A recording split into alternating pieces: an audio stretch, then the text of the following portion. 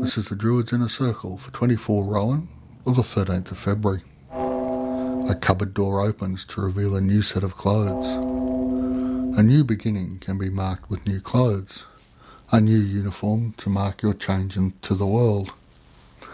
This is the day where you mark your changes within by changing your outward appearance. May not be a whole new look, but it could be. It takes courage to show the world you are changing, and it will have consequences. Those with whom we interact will have us stored in a particular compartment in their mind. When we suddenly, to them, leap out of the box, it can be quite confronting.